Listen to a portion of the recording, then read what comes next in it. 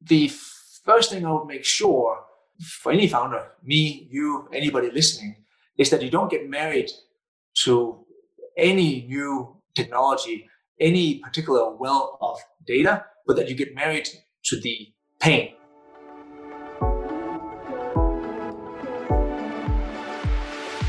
This is a Better Product original series focused on the power of data and more specifically, how to use data to inform product strategies. I'm Christian. And I'm Anna. Dennis Mortensen is the CEO and founder of X.AI, whose artificial intelligence takes the work out of scheduling. This is not the first company for Dennis, and his philosophy behind launching new ventures is simple, really. Observe first. And in his observations, the idea for X.AI came to fruition. I'm of the philosophy that you probably shouldn't try to come up with good ideas. All you do is observe friction and or pain in the world around you. And when you see that, you take note. So I have this little list of hate, as I call it.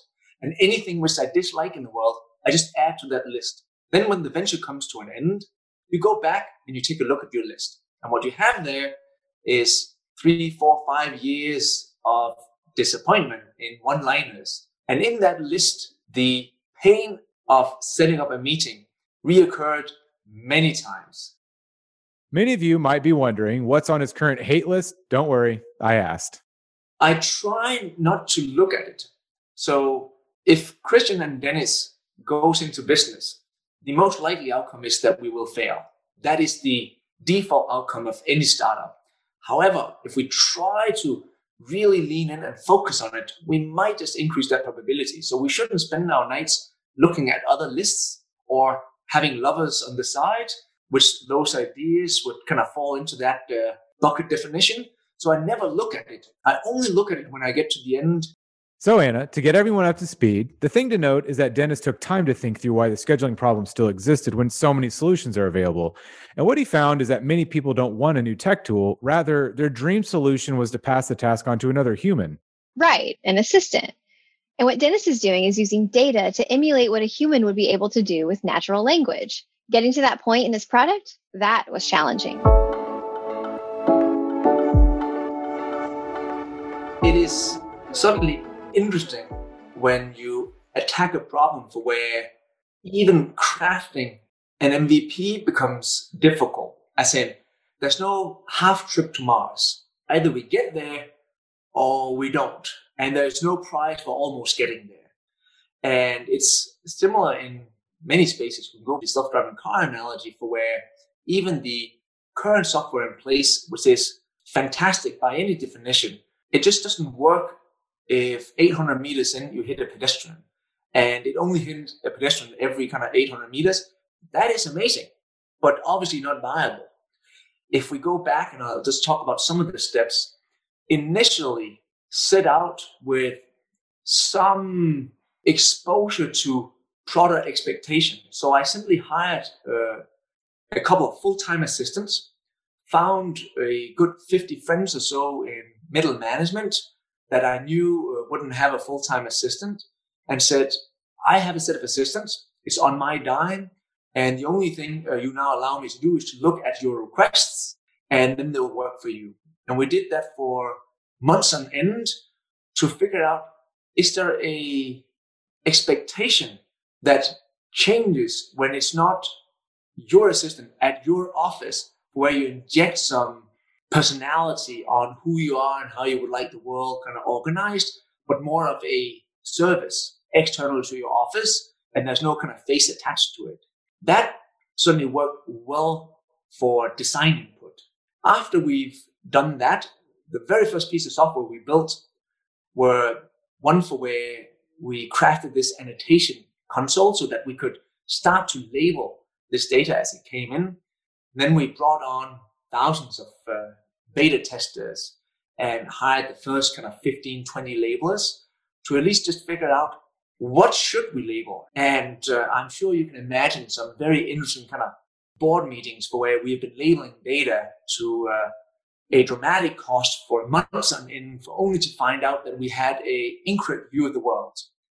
And if you end up with an incorrect view of the world, what you labeled is now either of little use and or needed to be discarded altogether, as in you just flush the toilet. But when you flush the toilet, that's another $800,000 you just flushed. And you can only do that so many times. And that was very daring. And we spent a ton of time trying to define what to label. So it was just a very elaborate process. But it's also wonderful where it is so unsexy that some people don't really think about it or lean into it.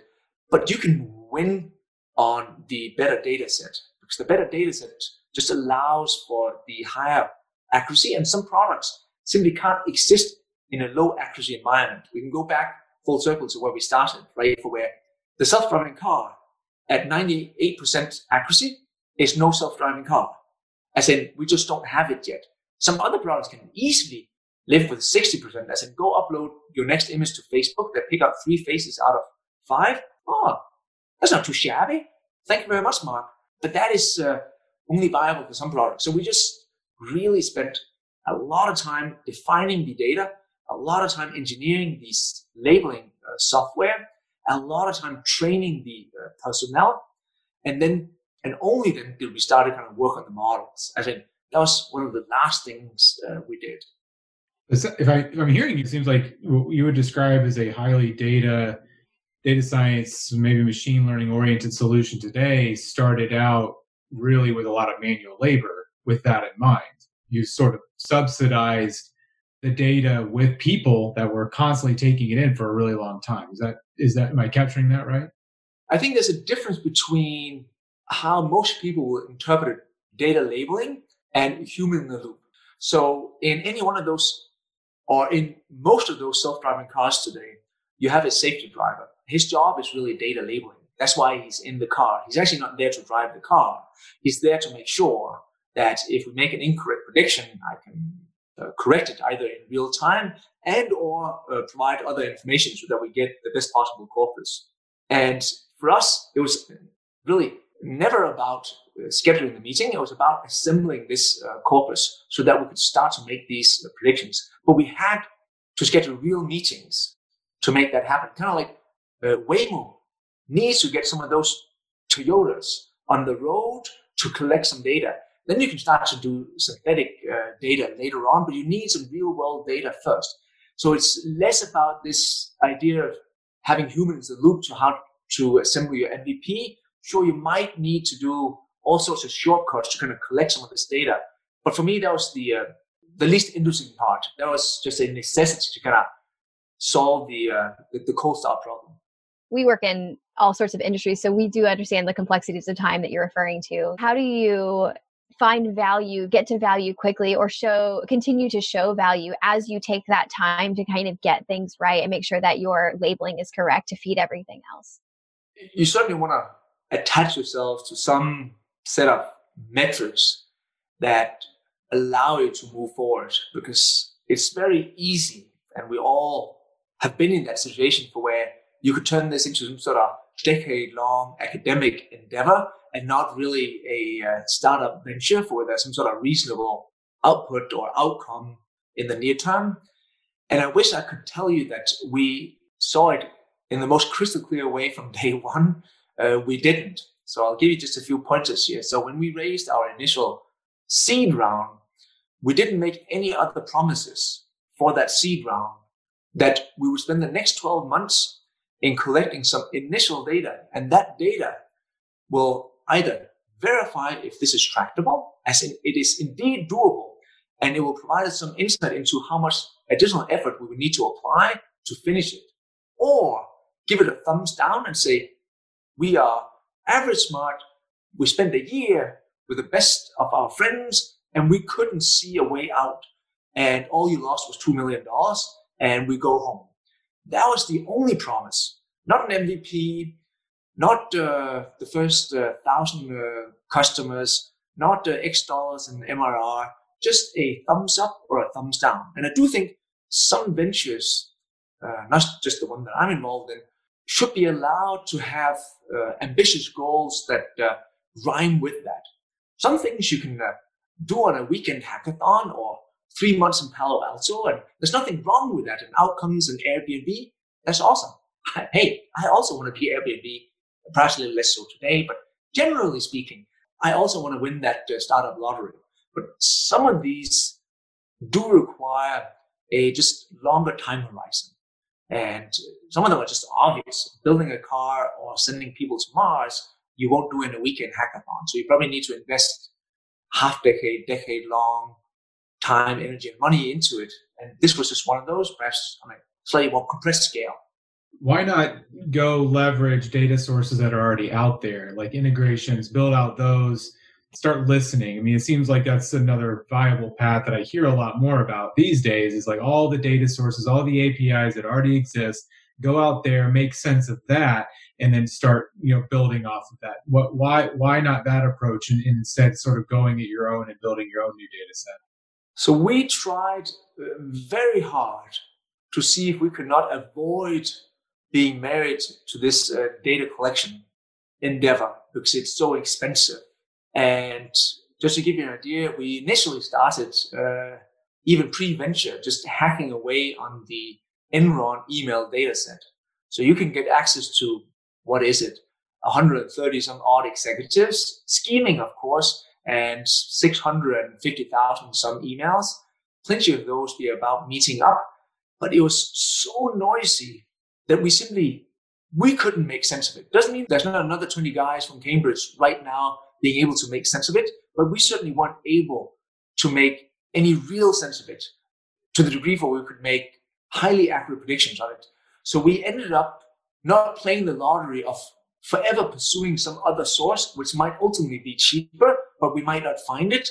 And then at some point say, if we label it, it'll be costly, but we can see an end to it. If we have enough stamina, enough time, enough capital, but there's certainly an end to it. So that was the route we picked, but we actually did try to do something very close to what you suggested. But for this particular venture, it wasn't viable. And I think the jury is still out on, say, the reoccurring self-driving car analogy in this conversation, for where Waymo went about this in very similar ways to what we've done for meeting scheduling. And Tesla is perhaps doing something closer to what you suggested, where I'll just put a set of cameras on all our cars, see what kind of comes out of that, and then perhaps that will be good enough. And perhaps indeed, that might just be good enough. So we have people listening to this podcast understanding how to leverage data science for new startups. I'm curious, from your perspective and your experience, does the different type of thing you're solving change the approach that you go with data? So for calendars, for scheduling, you mentioned that the data was too noisy, it's too difficult. You've mentioned the relative way people, or colloquial way people talk about time, makes it very challenging to just go scrape data and make sense of it. But is there other factors you look at if you're starting a product based on data science that helps you figure out what would be your right initial approach? I think the first thing I would make sure for any founder, me, you, anybody listening, is that you don't get married to any new technology, any particular well of data, but that you get married to the pain. So we certainly saw that people were in meeting scheduling pain, and that is what we got married to. The side effect was that we believe one of the better ways to solve it would be to also support an agent. That agent then could only come to life through this massive amount of data collection that I just described. But it was always about removing the pain. What we then also found, and we could talk about that, we have set out to kind of replicate the experience of you having hired Tom to sit in your office. And we did just that. We had the exact same line of thought as you just described. However, over time, what we found in the design phase is that people actually don't want us to replicate Tom. They want some of the components of Tom, but they also want some of the superpowers of software. And we ended up in some of our designs simply because we don't have, say, in desktop software, we have half a century of best practices. So you and me can put in place a very robust piece of desktop software. We have a decade plus set of best practices for mobile apps. So we would know how to put together a decent app this weekend if we wanted to. We actually don't have many best practices yet for intelligent agents. We have plenty of people who did a chatbot here, did some voice control system over there, but we don't really yet have a set of best practices for where we know exactly what to do and what is a good design and what is a potentially suboptimal design. So we made plenty of mistakes along the way and hopefully learned a little bit. And the one thing I've certainly learned, I'll just latch on to two things that you said, because again, we're very similar in thinking when we started. One, it is never about replicating a human experience, about figuring out exactly where it was seamless in the human to human experience. So you take advantage of that, and where the human to human experience is slow and cumbersome, so you can remove that. So on that point, some of our early designs was just too verbose and too many emails back and forth and just kind of look like what Tom would do, a little bit late to respond, too many emails asking for Wednesday, if not that, then Thursday, if not 1, then 3, if not 3, then 4, okay, 4, can you send the invite? Like what you and I have experienced when we deal with other people, for where, sure, some of it is nice, such as I could just immediately describe to Amy at X.AI what I want, but then I want different things from there. So that was very interesting. We can talk about some of those design principles. Another one was we aggressively humanized the agent to begin with, to the degree for where perhaps even just as a geek, we would kind of sit with this lean back experience and look Matrix style on the screen to see how many Turing tests that we won on a daily basis. And sure, you can do some high fives around the office when you win, as in somebody never really figured out this was not a human, but you haven't really won anything. You might have won some internal joy for a split second, but you haven't won anything. When you lose, though, you lose dramatically. As in, somebody wanted to reschedule a meeting and wrote a paragraph-long excuse for how they couldn't make it today because their daughter is sick, for only to figure out this is a machine, and that is not a setting you want to be in. So we quickly figured out that humanizing the agent should not put you in a situation where you are mistaken for a human.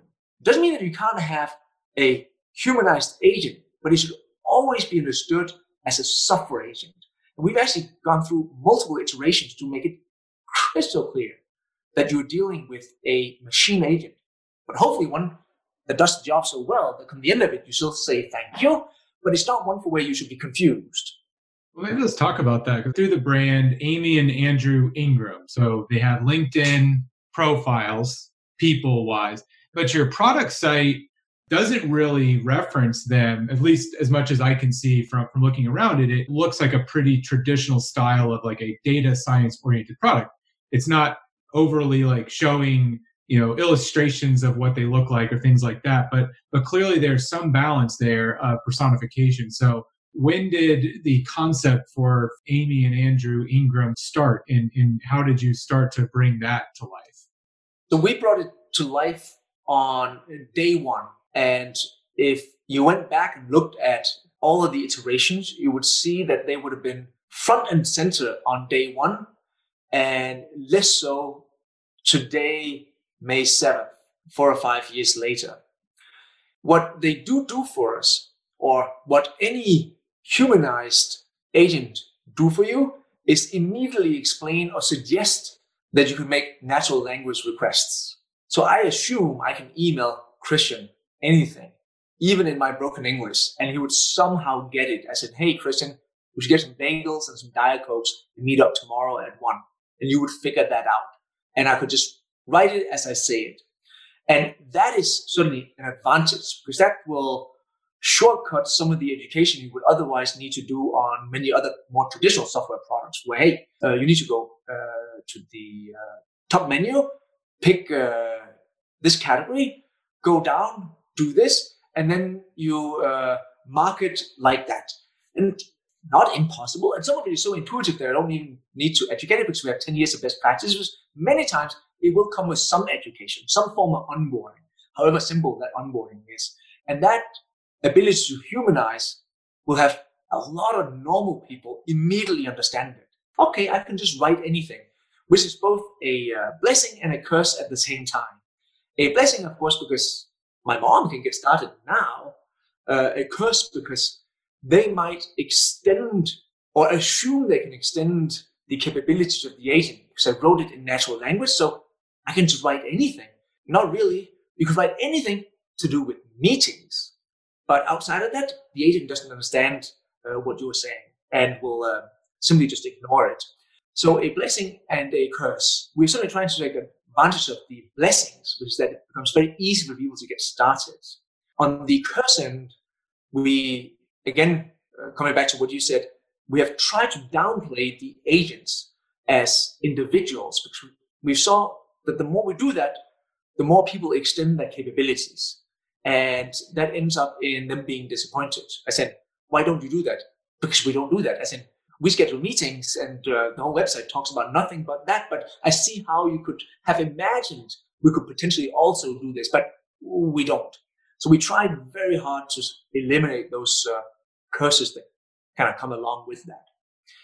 Now, there's also the handover itself, which you need to train on.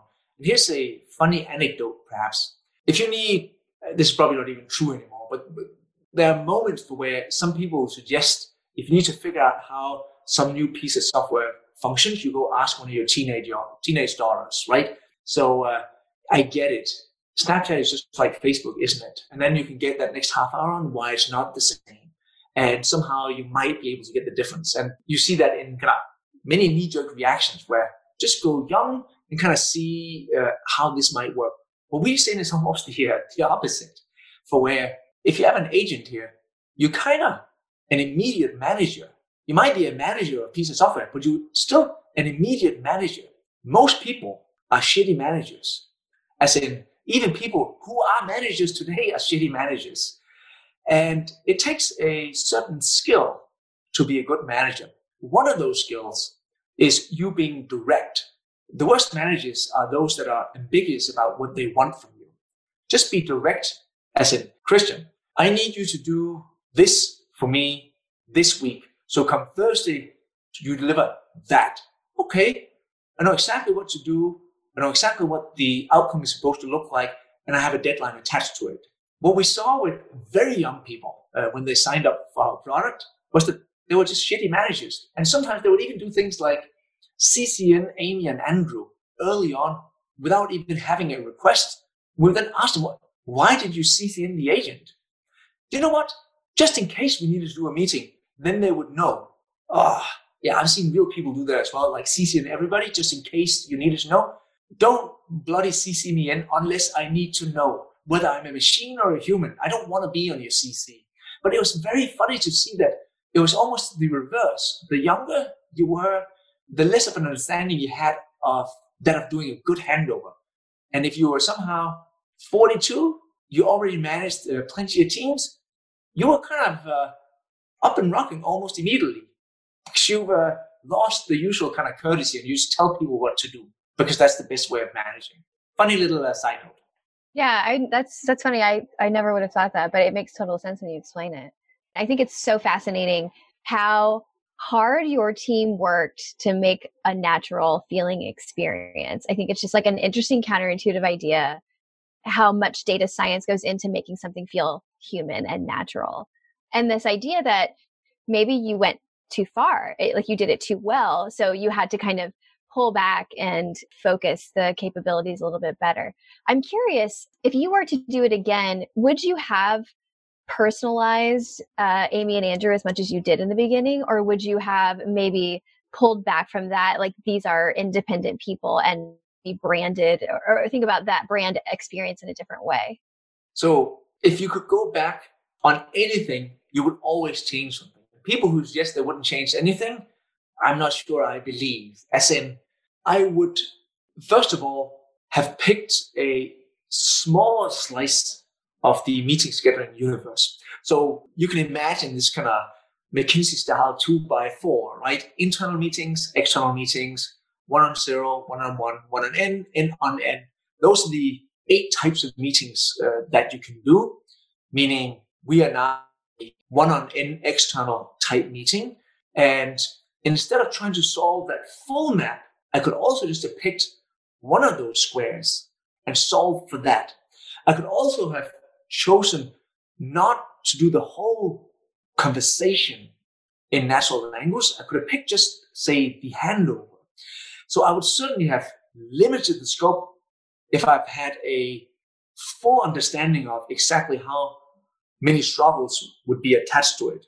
I would also, again, now that we learned a ton of good design principles around how to do good agents, been less aggressive on the personification of the agents and been more willing to both of them look like, feel like, act like software.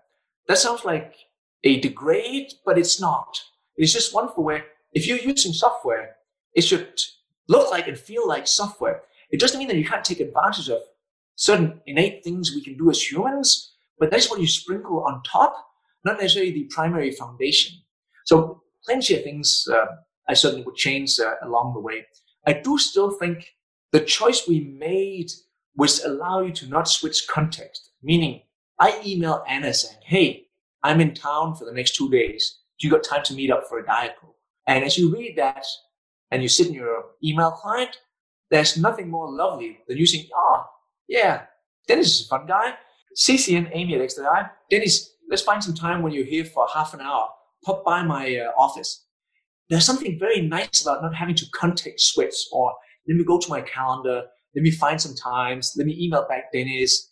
Hey, I even want to pitch him for some this and that.